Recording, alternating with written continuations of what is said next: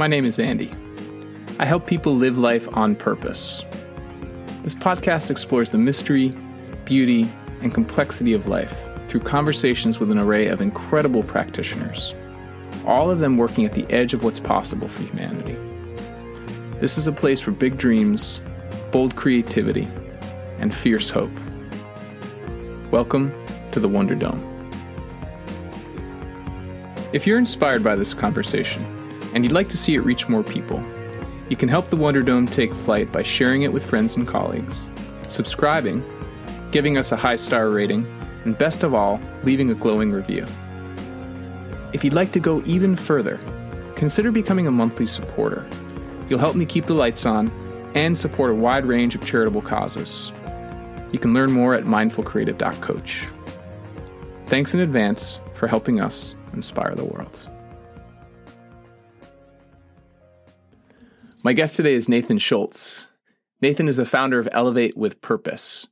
He's a coach who helps founders and executives make high-impact changes in their life and their career by connecting purpose and profit. He's a part of the broader conscious capitalism movement that's taking root in our country, which I think is all for the better. Part of the hypothesis of the conscious capitalism movement is that businesses are positioned to do either the most harm or the most good in our current global society. And that by elevating consciousness as individuals, as teams, as organizations, and by orienting towards purpose and impact, what is sometimes referred to as the triple bottom line of profits, people, and social and environmental good, that's a place for which we can really start to shift the world. So that serves as a backdrop for my conversation with Nathan. And what I think you'll find that he is just a wonderfully caring and heartfelt and open-minded soul who is committed to helping every person he encounters get in touch with their own purpose. He also does some work with, some men's work with a group called Everyman, which was featured in the New York Times and GQ magazine. And he really cares about what it is to be a conscious man in our society. And you'll notice that fits with themes and a few other conversations I've had with guests like Robert Mulhall and Yotam Shakhter. So that's something I really care about too. And we spend some time there digging into what it is to tune into our identity as men in this world of ours. So it's a really rich and meaningful conversation, and I got a lot from it. And I hope that you do too. So let's get settled in and hear what Nathan has for us. Nathan, welcome to the Wonder Dome. Andy, excited to be here. Yeah, it's great to have you. Our mutual dear friend, Meg Wolf, who is also a guest, sent you my way, and I'm really glad she did. This is our second time meeting face to face, and in these two relatively short exchanges, I'm already tuning into what a caring and loving and expansive human being you are. And I'm really excited to just play today and see where our mutual interests spark new possibilities and see how we might be of service in the form of conversation and curiosity and discovery. All of that is music to my ears. I love Meg. Meg actually came to me through a very synchronistic connection. We were both at the Conscious Capitalism conference 2 years ago, the last live one that there was.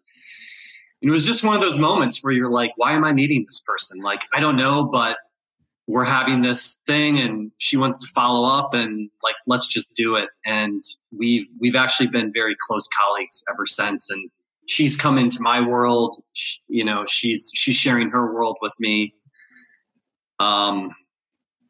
So I wasn't surprised when you and I met. We just kind of hit it off right off the bat, and had just a very.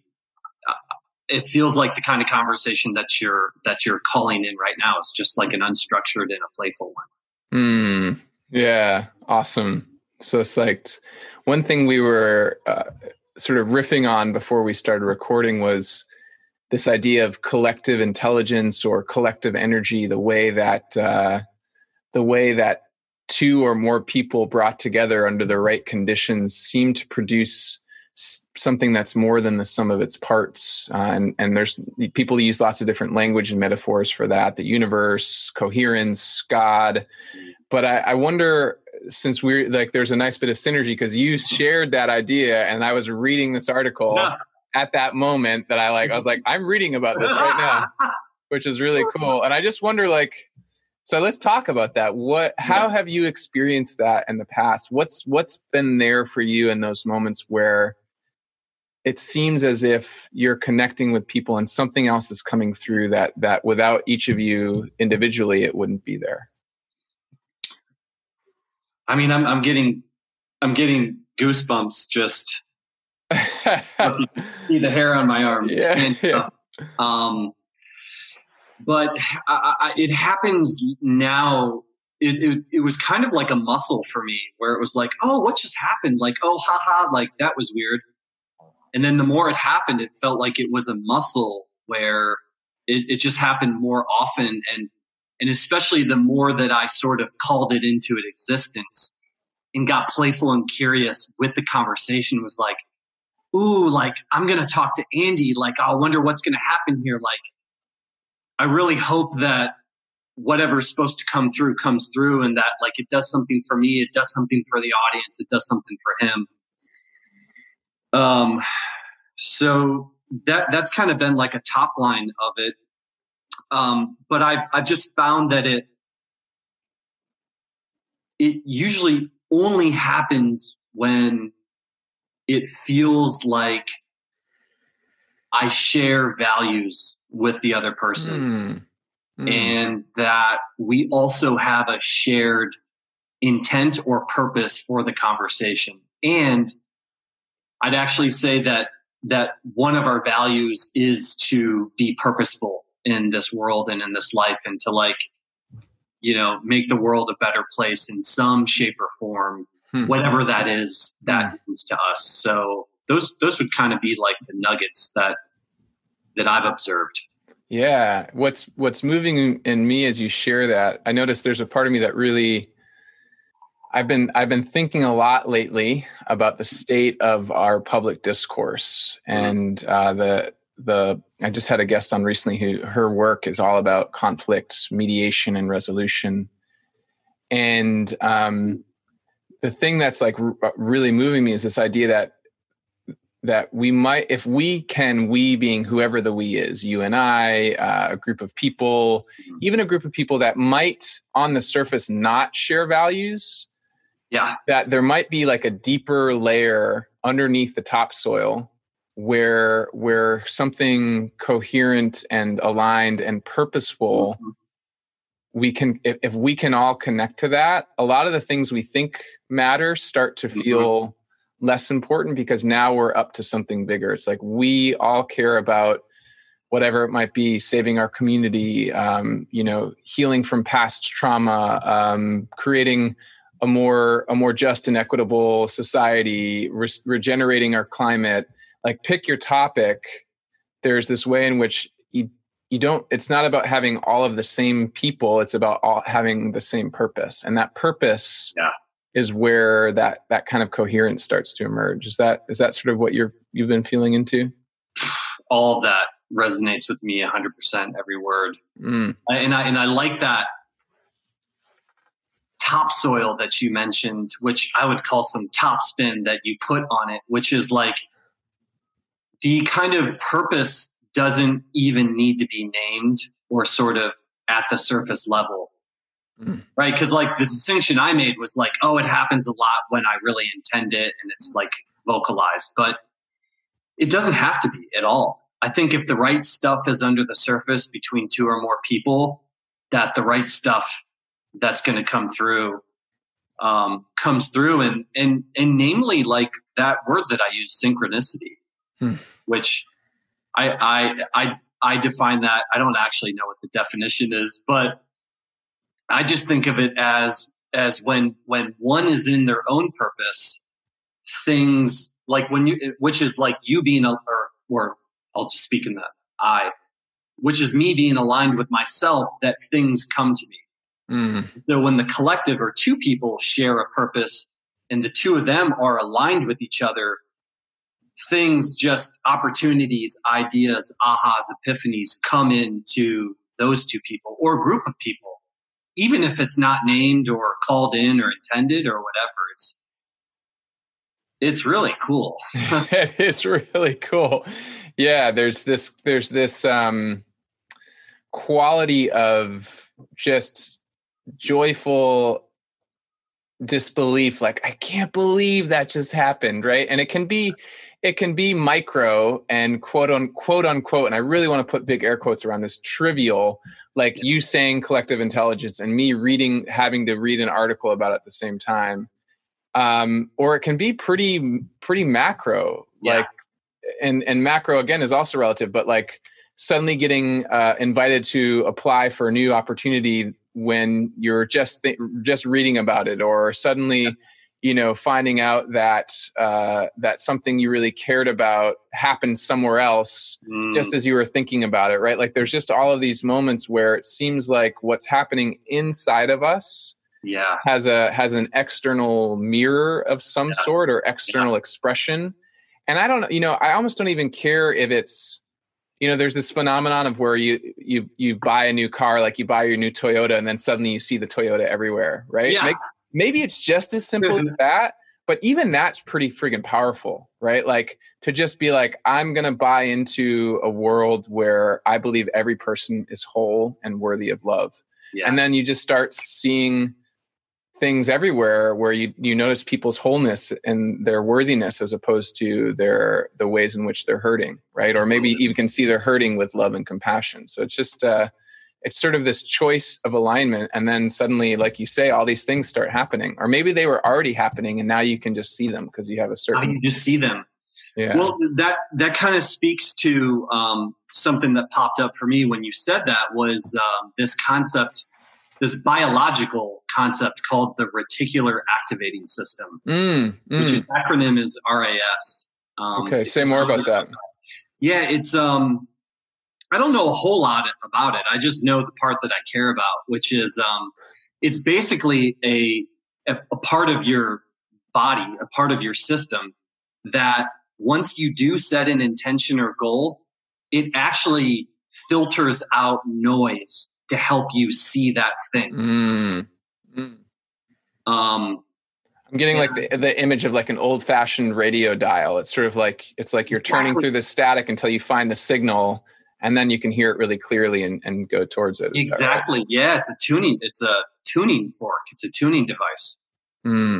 Yeah. One of the concepts I've been playing, sort of living into a lot, is just the recognition that there seems to be a lot of evidence that our brains are remarkably good at filtering information, filtering sensory information, that actually, if we were able to notice and remember and retain every single thing we see, touch, and smell and hear, we would just literally be paralyzed in place, because the universe is just like, it's just bombarding. It just is information. We're just in information. And so the brain has to, like, if it let it all in, we would just be overwhelmed. But what I hear you saying is that there's even a way in which, so that's just sort of true for all of us, but it often seems like we don't have a choice. It's like, I see the color shirt you're wearing. I see the wall behind you. I can't not choose that. But what I hear you saying is actually, there's a way in which adding intentionality into that tunes the filter even more specifically, so that if, for instance, I'm looking to connect with people in white shirts, I'm going to notice your white shirt. Like now I'm looking for it. Is that right? Exactly. Yeah, you nailed it. It kind of gave some science behind this concept of intention that's talked about. Yeah, and what strikes me is that how often we don't choose. Like when I say we, I'll say I speak for me. Like that was a nice move you made earlier. How often I don't choose consciously, and so then it makes you wonder how much of what we see has been chosen for us by history, by family, by advertising, by other people's choices, right? Like there's this way in which what we think is reality is maybe actually a lot of choices made by other people that have given us unconscious intentions. Amen, brother. Yeah.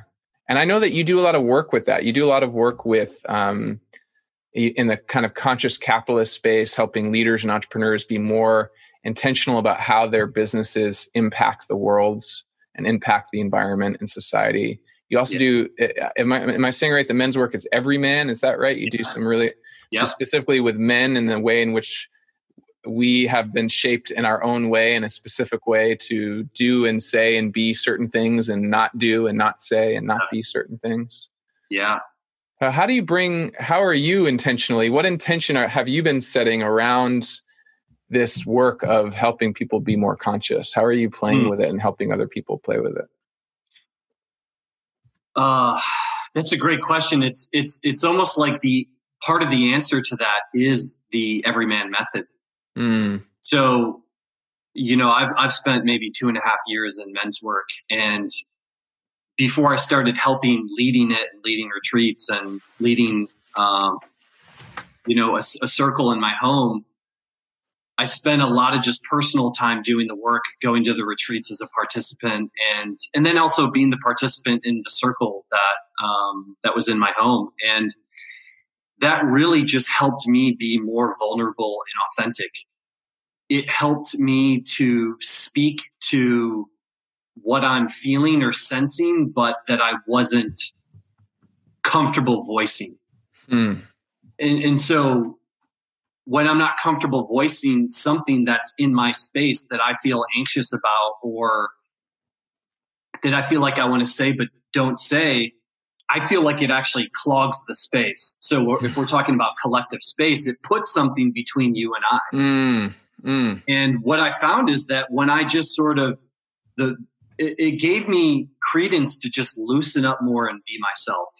Even if I have a story that myself is silly, or that it's not acceptable the way that my mannerisms are, or the funny things that I say, it just gave me a lot more permission to be more of myself, number one. And number two, to be very vulnerable.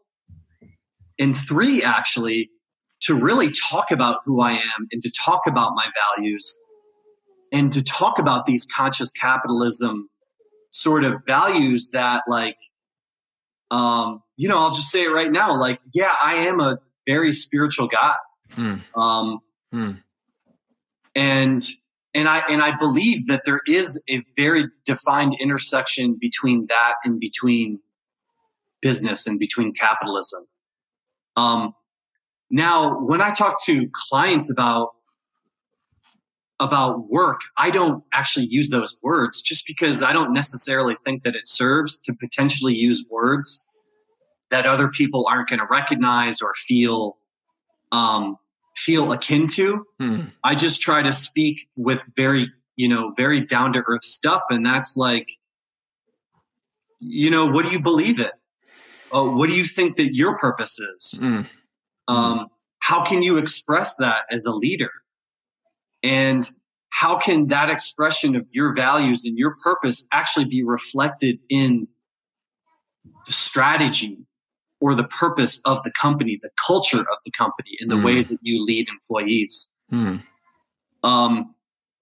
So, as I'm hearing myself talk, it's really not like this, like, sometimes big word of spirituality can often have a lot of hangups and baggage with it. But really, if you just look at the word, I translate that as to just living from your spirit.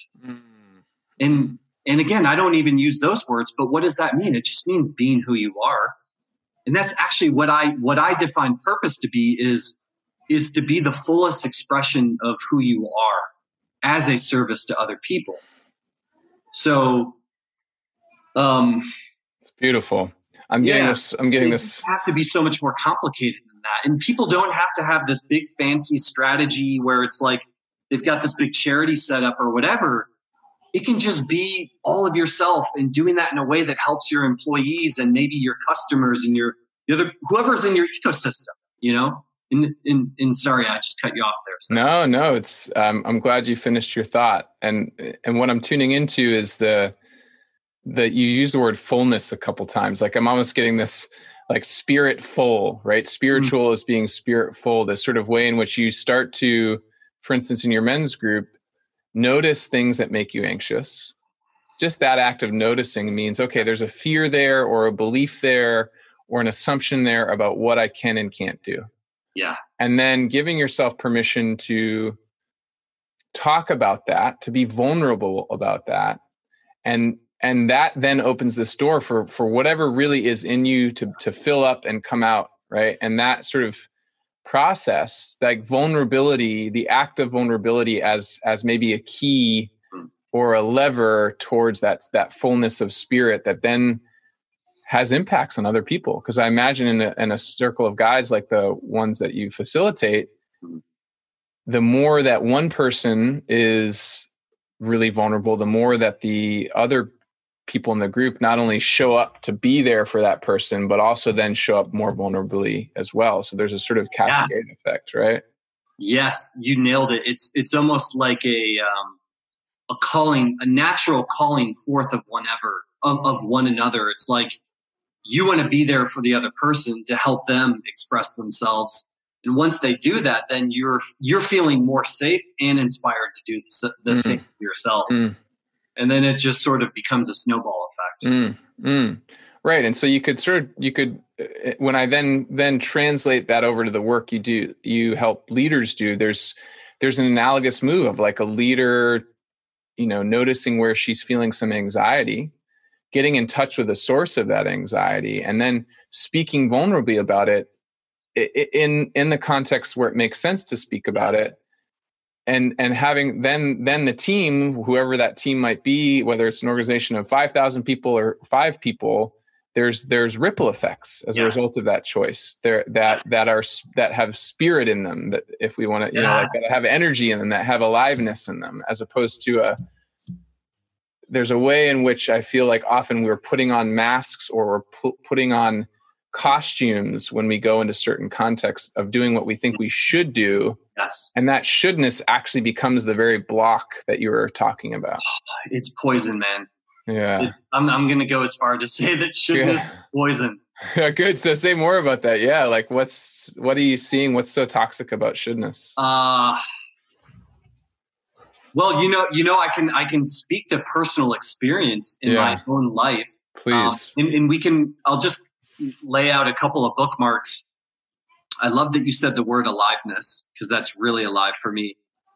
And then 2, I've actually used that concept that you just talked about when I coach teams together. So if we want to come back to those couple of things, we can, because it's amazing to see teams kind of open up in that way.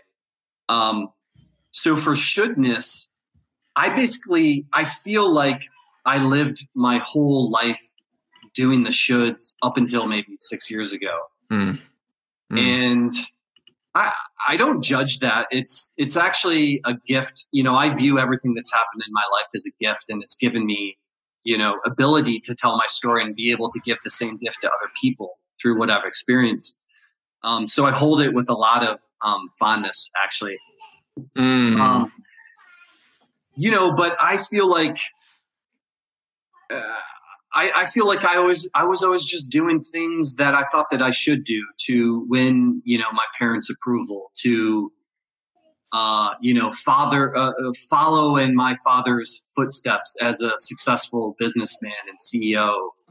And it turned me into this like white knuckled type A hard-laced dude, or maybe even bro, who was just always like, I got to do this, and then I got to do that. Like, so it was like, I got to go to these schools, and then I got to now this was coupled with, I actually didn't know what I wanted.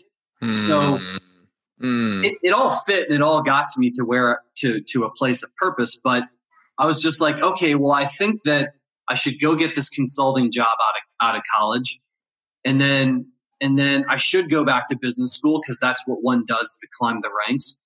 And then I'm going to go get this job at Kraft Foods, because, brand management is this awesome industry. It allows you to learn so much and do whatever you want afterwards. And Kraft is like the number one place to go. It's the number one sought after interview on campus.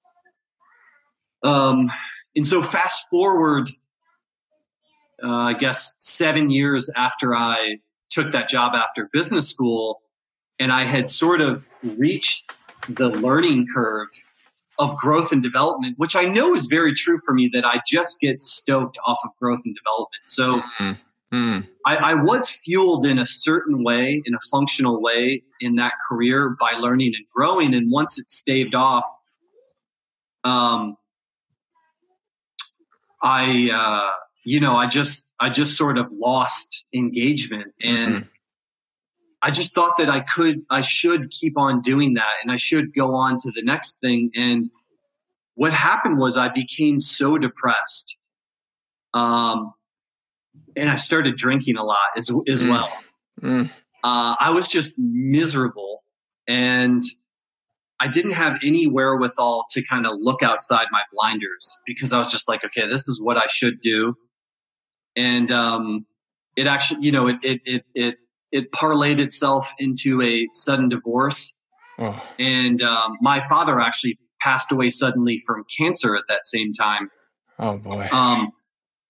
And going through all those things, I was actually fired from my job, which, had a new boss come in, wasn't able to maintain this new job that I had, and was being out for, things to tend to family. And that is actually what it took to knock me down, to bring me down to my knees, and to help me gain a perspective that was other than this kind of like, well, this is how life goes. This is what I should do.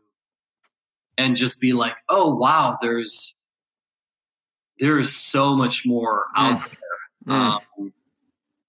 There's actually this thing that's called like, this question called, who am I? And like, what do I want? And what would I really want to do? Like, what would I be passionate about? What do I think that I'm here to do? Like, what's my purpose on earth? I mean, I didn't even know what the word, I can't even remember knowing what the word purpose was in that sort of what I'll call former life of mine. So anyway, I'm not sure if this thread lands for you, but I figured I'd just pause there. And yeah, really, I'm deeply moved by what I can, as much as I'm able, like the sort of empathy or compassion I can draw on for that you then, for that you that was living through the loss of a job, the loss of your father, the loss of your wife, like from divorce, right? Like just all of the structures that the should intention had created for you, right? Like there's a way, it's almost like, yeah, there's something about the reticular activation system you were talking about earlier, and should as an intention. Your brain is just now always going to be like, that's the thing you should do. That's the thing you should do. That's the thing you should. Yeah.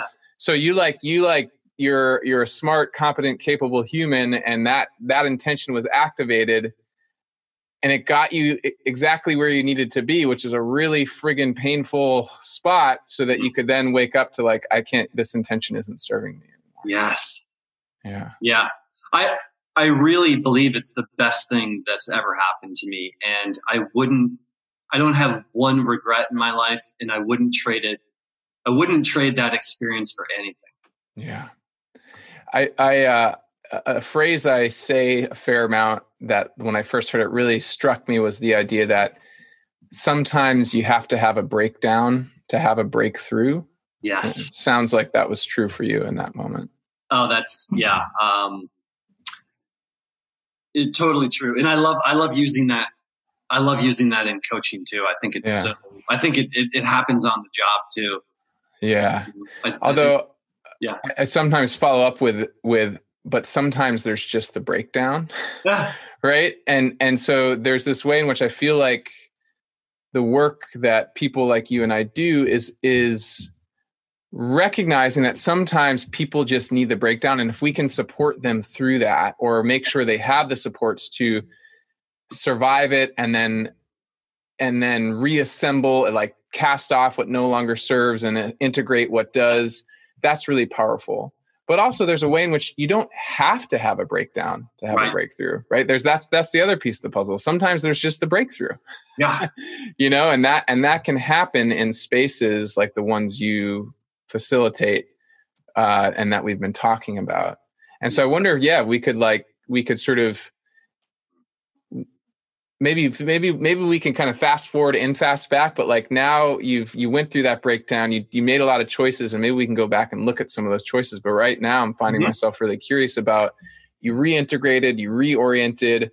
Now you're really committed to, in the context of men's healing and wellness, and also in the context of conscious, impactful businesses and team coherence, bringing in these ways of working and helping people have more breakthroughs with fewer breakdowns. Yes. And I wonder if you could say a bit more about what that looks like because you mentioned there's a way that shows up in a team. And I wonder if you could talk a bit more about, like, how are you, I don't know, what's the word you use? Orchestrating, guiding, shepherding, facilitating. How are you helping teams step into that space? Yeah. I think it's a great question.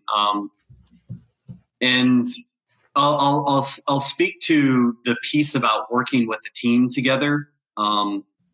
There's also a special toolkit I put together for one-on-one work that takes people very deep with a very specific set of questions that sort of just pops those epiphanies. So that could be a bookmark. But working with the team, it's the secret in the sauce is really it's the two things that come to my mind to start with are slowing down and vulnerability. So, and in the way that I would describe what I'm doing is I'm holding space, or I am, curating the conversation. I'm also facilitating the dynamics in the room between teammates. And so, if this is like a first session with the team, what that might look like was one just being like very casual, fun, off the cuff, like, okay, like let's just be humans and try to connect with each other on any human level that we can, and crack some jokes and like find some similarities, find some connections. And then it can also go into slowing down even more through some sort of mindfulness exercise. And, for some of the more daring clients, they might choose my shamanic qigong shaking practice, which is just totally wild. Or they might, go for a guided meditation, which, I use some of the principles from the men's work, which is like a body scan while we're doing the meditation to really somatically get into your body so that you can be more present and be more in the room and more connected to yourself so that you can connect to other people. Then there's also an option with breath work, which sometimes, people just take a liking to that, and that can also connect you very well.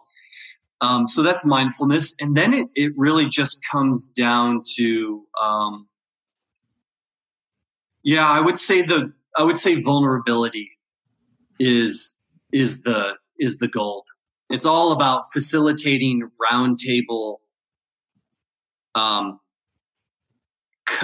questions, and then having people go around the circle and answer things that will, bring out natural vulnerability in a way that doesn't feel forced, but a way that just sort of eases you into just saying more about, like, who you are, how you feel, what you want.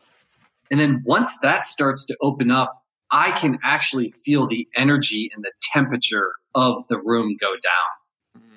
Where it's like, I don't know, for me, I can feel in my stomach tension. Things are on high, pins and needles, like I'm kind of on edge. And then, the first person goes and they just say something that's like really true, again, that they've been holding in, right? That created that block in the space. And then it's like, and you see one of the other teammates kind of like have a reaction, and like maybe their shoulders go down and somebody takes a deep breath because they actually just felt less tension in their body and they could breathe deeper. And all of a sudden it just feels a lot more safe to have a really candid conversation. Yeah.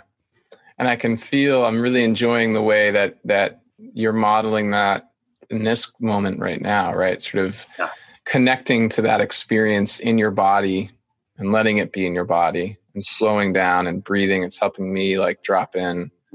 And what I'm really excited about is it's so, in a way, it's so common sense, but you've helped me articulate it clearly that when you're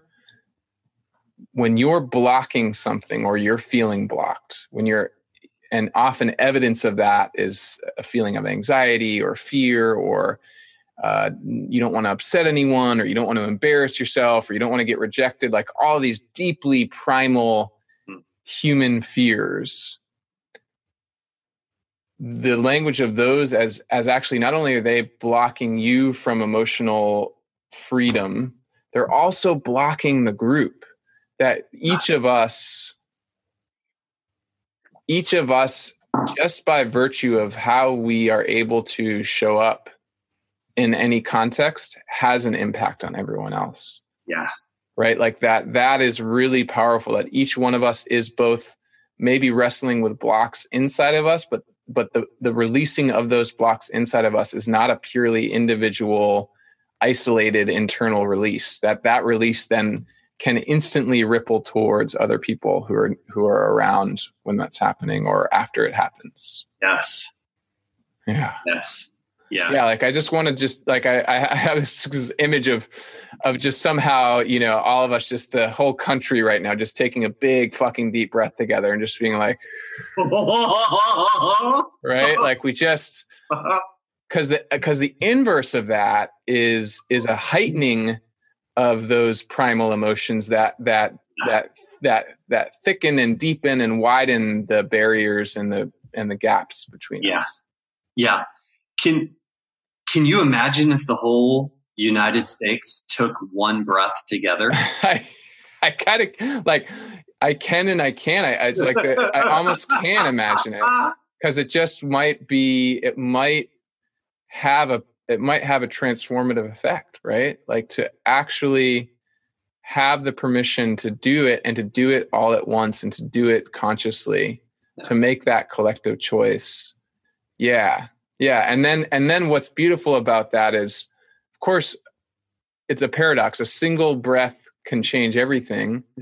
And there's lots of ways we could unpack that, but also you breathe again and again. As long as you're alive, if you're lucky. And right now, what a time to be aware of how privileged it is to just be able to draw breath, right? When we see on the front lines of racial justice and like this pandemic and like all the ways in which we're really thinking about how precious breath is, that you can then have that release breath and keep breathing deeply and keep staying with the discomfort until something clicks. And trusting that. Like, that's what I want. I want everyone to take a big fucking breath and then take another big fucking breath. And then.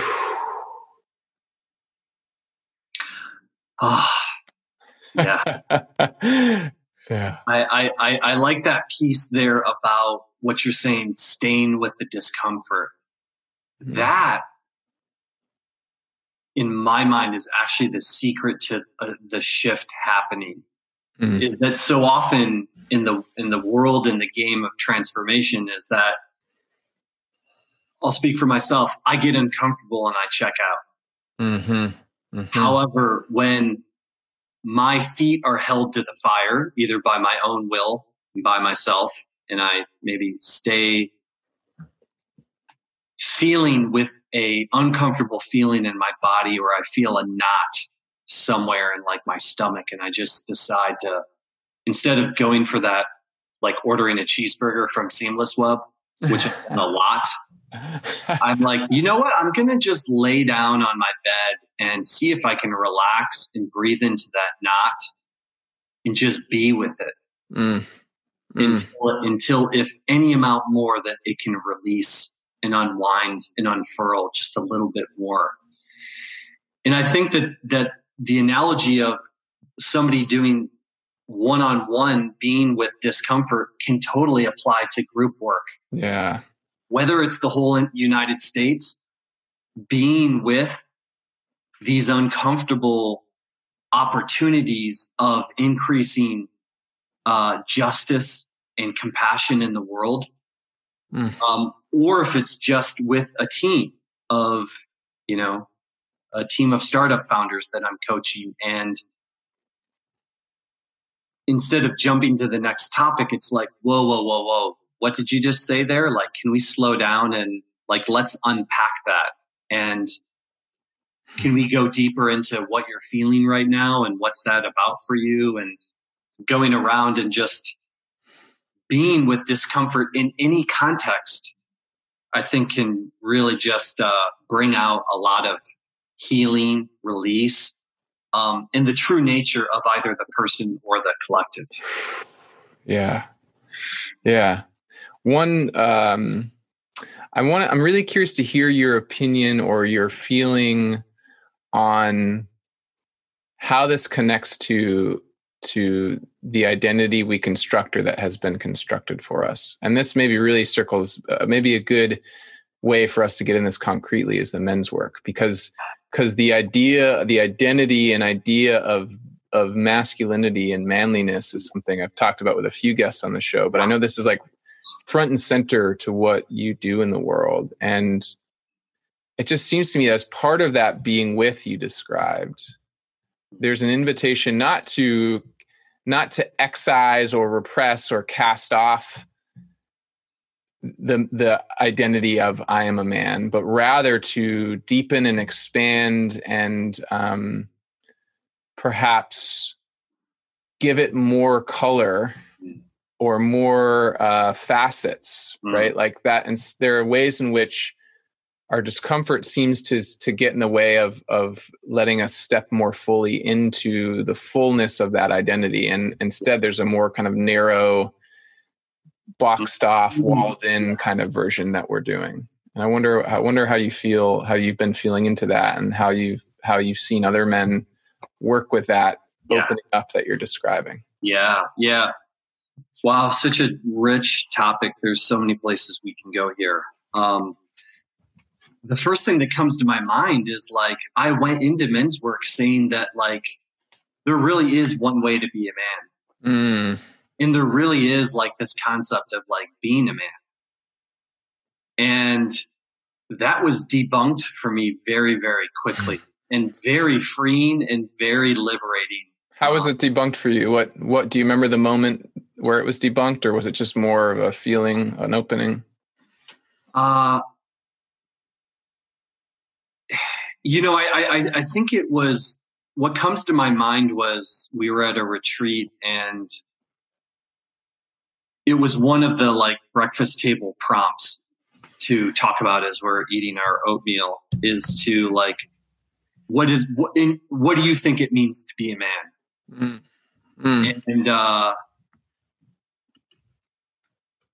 And just to see so many people have different responses, and for me to feel that that's true for them and it's true in general. And I think that I first came across that concept when I read this.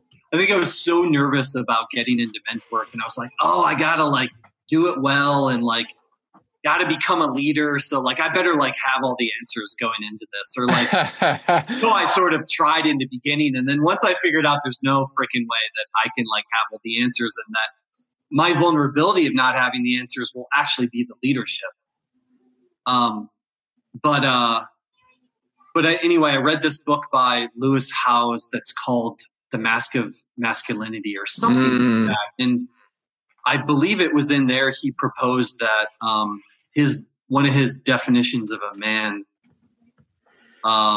was just that you have a defined set of values and that you live within your values. And so in my words, I translate that to just being in integrity with who you are. And I think I came into it thinking like, oh man, like man means to be masculine. And, you know, masculine has these things of like playing sports and like, you know, supporting a family financially and, you know, protecting and getting things done and whatever it might be. And those all may actually be true for some people. And that's totally fine. But I actually came into this body of work through a couple of spiritual teachers who also were into men's work. And they talked about this notion of polarity. And I learned about that through because I was in a incredible relationship that totally just shut down and things blew up. And I went to this place called Kripalu. And I believe synchronicity happened. I met the shaman. I hit it off with him. I booked him for a session. He told me about this guy named David Data and this book called The Way of the Superior Man. And I went home and read it. And that was maybe 4 or 5 years ago. And I've been sort of seeing the world through this lens of polarity, or of two different energies that are on the earth called masculine or feminine, that are also called yin or yang, that are also called in Western psychology the anima or the animus. And knowing that it didn't, for me to be a man, it didn't have to be all about embodying masculine traits, which are being direct, getting things done, having a lot of structure, that kind of stuff. Yeah. It can also be about being fully integrated with the feminine values, which are compassion, creativity, collaboration, nurturing, intuition, all those kinds of things. And so now I hold myself as a whole man, knowing that, well, one, I cleaned up a lot of toxic behavior I have from my past, but two, that I embody not just healthy masculine traits, but also healthy feminine traits. And I do that in a way I try to do that in a way that's just authentic for me. It's like, should I be touchy-feely and intuitive right now? Or should I sort of like really set some structure and like make a plan and hold a container and hold space sort of thing. Right. So it sounds like it gives you that integration of those energies or those polarities, or your ongoing engagement with integrating those energies or polarities gives you more freedom of choice and option in a given situation. So you can sort of see what the moment is asking of you. And rather than apply the hammer to every nail that comes its way, you can actually see that, no, it's not all nails. Some things need something that's more fluid. Some things need something that's more structured. So I like that, like kind of from a place of agency or action, it sounds like you've broadened your sort of capacity to be more effective and impactful in the world. So that's like, for those people who really are like, are very action oriented, that's a beautiful invitation to say, if you notice that your default action is always to be the hammer to the nail, it's a guarantee that there are many situations where you're actually hammering on I don't know, a cushion or something like that, right? Like you're totally missing an opportunity to be differently. So I want to underline that because it's cool. But also the other thing that's really exciting for me and this distinction you're drawing out is like I've noticed that there's a sort of worry or fear I have, and maybe this is maybe this would just come up in a men's group work, but that we have conflated masculinity or masculine energy with with toxicity. And it sounds like you've done some work to sort of really disentangle or to absolve or to provide an antidote to the toxicity. And that really was actually this act of integration, that masculine energy, whoever you are, whatever body you're in, has a lot of value, just like feminine energy, whoever you are or whatever body you're in, has a lot of value, and that all of us have permission and capacity to access the full range of those energies and to apply them in our lives. Yes. Does that speak to what you're getting at? Yeah, you totally got it 100%. And I feel that when you are, or when I am fully integrated in those energies, it's actually just me being aligned with all of myself. And right, because we both have we all have both of those energies inside of us. One might be more pronounced than the other, but we both have both. We all have both. And that it's my belief that when you're in that full authentic nature and fully integrated in whatever way that you are with those both energies, that you then have access to so much more resources within inside of yourself. And you actually can magnetically emit more influence and more, I'll just use the word influence through just, you know, the energy that you emit, but also just the power and the truth that's in your words when you say them. You know, it's interesting. I love that. And I love the last piece in particular, like the sort of way that we can be vessels of truth, to speak truth, right? And we live in a world where a lot of people aren't even sure if there's truth anymore, right? We're constantly like we could go down the whole fake news rabbit hole and have We've totally forgotten that there is a truth, or that we have a truth, some of us. Yeah. Sometimes. Yeah. That we may not have access to all of the truth or the whole, like there's this great image I have carried with me since I was a philosophy undergrad. It's like a kind of satirical image, and it's basically a group of monks, all of them with their eyes like blindfolded, touching an elephant. And, you know, one of them is touching the elephant's nose, another's touching the elephant's butt, another one's touching the elephant's foot. And they're all saying, this is what the elephant is, right? And they're right. This is what the elephant is. But actually, they're also incomplete.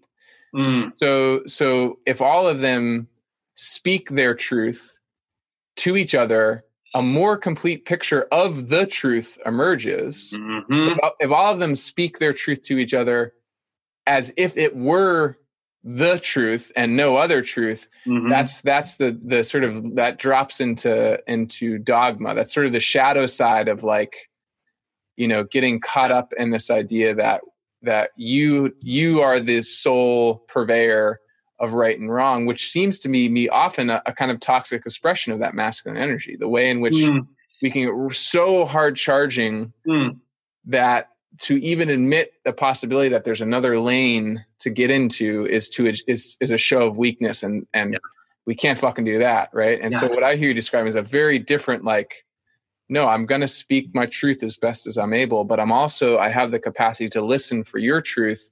Yeah.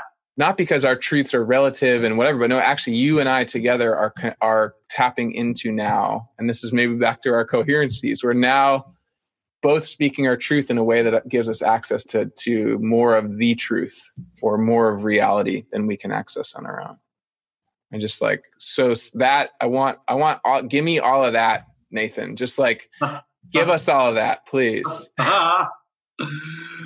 Well, I love what you're saying there, and it makes me think about two concepts that I use in team coaching, which is one, the triangle of truth, and two, yes and. And the first one, the triangle of truth, says that you can have your truth, I can have my truth, and there may be if you go up the triangle, there may be a higher truth that is elevated above both the truth of you and I, that sort of serves us as a collective. Yeah. And this idea of yes and of like, just because you have a truth and I have a truth doesn't mean it needs to be either or.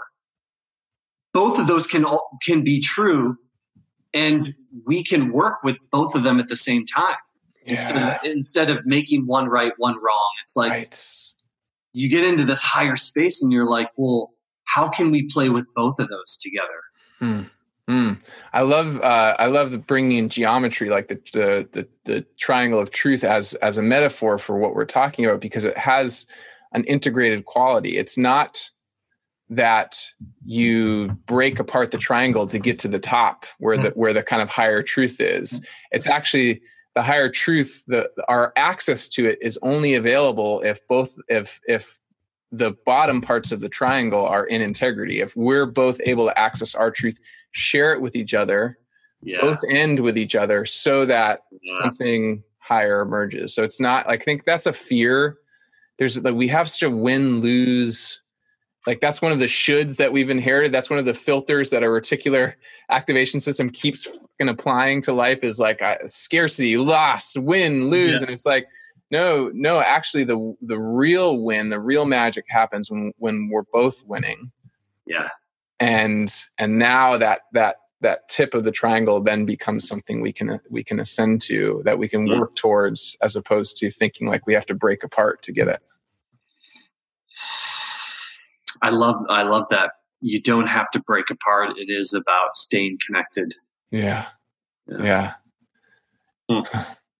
Man, it's so funny. This flew by. We're already pretty much at time. Really? Yeah. And I guess I'm feeling a kind of call to what you just said. We don't have to break apart, that it's really about staying connected. And I wonder if you feel called to say anything else about how you're practicing that. Like in your life, in your work, in your day, like what is it that you're doing to just stay connected, even when, maybe even especially when it feels scary, hard, you want to retreat, you want to retract, you want to break apart? Well, two things came to mind. Maybe something else will come up. One is my daily morning practice.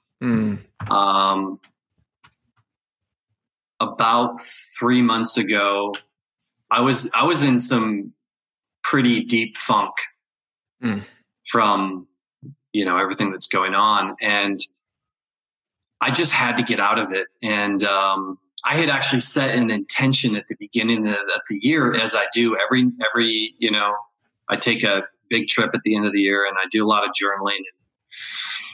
And I read this book called The 5 a.m. Club. And I was like, that's it. I'm joining the 5 a.m. club. Like, I'm getting up at 5 and I'm going to do this whole protocol of 3 components. Really, it's sweat, reflect, and grow. And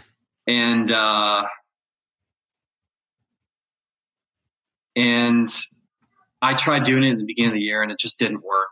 And I believe that everybody is different and every body, physical body, needs something different. And I let go of it. I tried, failed. And I was like, you know what? This just isn't right for me right now. And I got so much rest. I went into nature in the Adirondacks for several months during the height of COVID. And I got so much rest that when I came back to the city, I just felt ready. I was like, I'm going to get up at 5 and I'm going to do this protocol. And what's true for me about connecting or feeling connected is that my biggest gateway or doorway to do that is with and through other people. So I'm not a sit on your cushion kind of guy and just get lost for 2 hours, but put me in a circle full of guys, I'll get tapped into myself really quick. Sharing vulnerable stuff. Or what I did in this case was I partnered with one of my buddies actually from the circle, who's, now I consider a best friend or one of my best friends after we've gone through this experience for 3 months now, of of like sharing, like, hey, we're going to do this, and we do a HIIT workout. He leads it, and then I lead a Kundalini breath work. It's a style of yoga that I've been certified in. I also lead us in Wim Hof breathing. And then we do kind of like Everyman style stuff. We're like, how are you feeling? Like, what's present for you? And then like, what's big? Like, what do you want today? And that allows me to, when I leave that party, I'm so connected to myself and I'm so ready to go for the day. Oh, that's awesome. And I also need more help. So I actually have two coaches that I work with. One is a master coach from my certification school, CTI, or the Coactive School. And the other one is a Taoist priest who has been, I just got a little sentimental there. Yeah, let yourself be with it. I feel like, yeah. What are you noticing as you connect to the role this priest plays for you? Well, one, I felt this sort of twinge or kind of soft spot open up right here. Above your heart. And, what's that? Above your heart, yeah. Above my heart, yeah. And he's been there every step of the way of the journey for me since I had that life crash. And the evolution of our relationship has been so dynamic and growing. Like he was the teacher at first, and then I became the teacher. And now we're kind of partners together, coaching one another. And we just had a big breakthrough on the table yesterday, which his modality is usually sort of talk, like wisdom coaching through talking, and then acupuncture. And I think I'm a little raw from the level of breakthrough that we had yesterday, and that exploded in my morning practice and my breath work. That sort of opened up from that new space. So there's a whole lot more that I do to connect to myself, but I know that we are at time, and so I want to be sensitive to that. That could be a whole nother podcast. Yeah. But for those listening, his name is Thomas Droge, and he's in New York, and he's yeah. He was the first one who showed me what a real man is. And even before the men's work, he modeled it, and he helped bring out in me what it meant to be a man. So I can't stress enough for me just the impact of having somebody to coach me and to hold me in a container of transformation, and also having somebody who can model for me what it is that I aspire to be. Fuck yeah, man. It's beautiful. Yeah, it's really beautiful. And thank you for noticing the feeling and going towards it and sharing that. I'm lucky in that I can see and hear you, but I trust that those listening will at least get a taste for what it's like to say yes to your own journey and to find mentors and teachers and coaches and call them whatever you will, people who can help you stay on the course of that journey, come the deepest lows and highest highs and everything in between. So thank you for sharing that. And also for modeling, and the way it sounds like Thomas models for you what it is to be a man comfortable and open and curious to all of the things we've been playing with. This has been really fun. Yeah. Thank you for holding that space and for pulling that forward into the collective. Yeah. And it also helps me be seen, and I feel really supported by you holding that for me. It's one of the most nourishing things that I can receive in my life as a gift. So thank you for that. Yeah. Here's to the power of seeing and being seen. Nathan. Yeah, that's really so fundamental. And I just maybe feel called to say one more thing that really connects to everything we've talked about.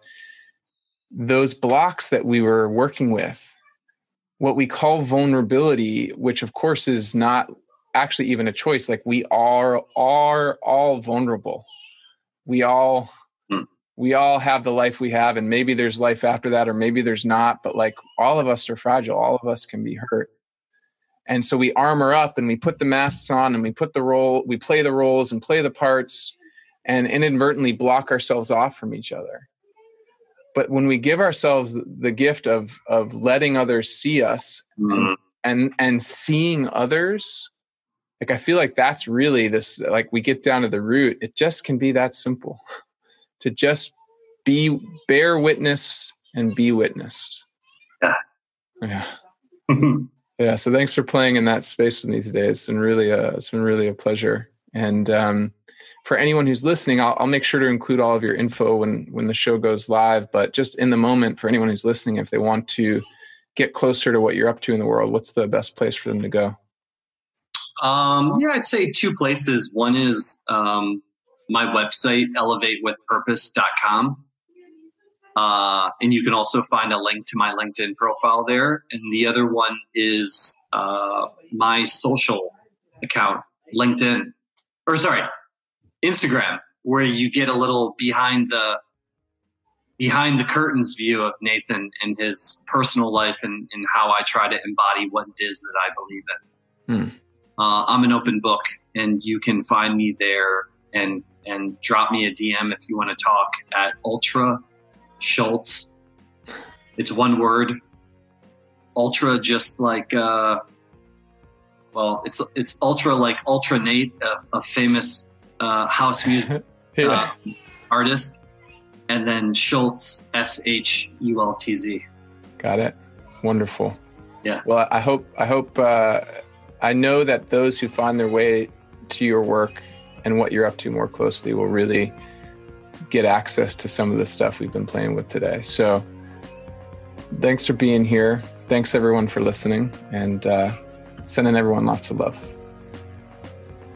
Thanks for tuning in to the Wonder Dome. This podcast was produced by me, Andy Cahill, with support from Kelly Surqua, and audio editing services from John Nolan at Middle Mountain Studios. The theme song was written and performed by Todd Marston. You can find the Wonder Dome wherever pods are casted. If you dig what we're doing here, please share widely, subscribe, and give us some love in the review boards. And if you feel called to support this humble offering to the world, while also making an even greater impact in the lives of others, consider becoming a monthly supporter. Not only will you help me keep the lights on and keep this show going for as long as I'm able, but 30% of all member contributions go directly in support of causes like the Black Lives Matter movement, the United Nations Refugee Agency, and the National Resources Defense Council.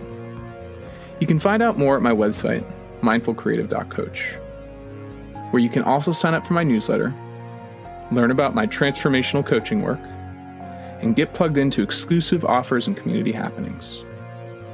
In the meantime, I'm wishing you a life of purpose, power, and presence. We need you now, more than ever.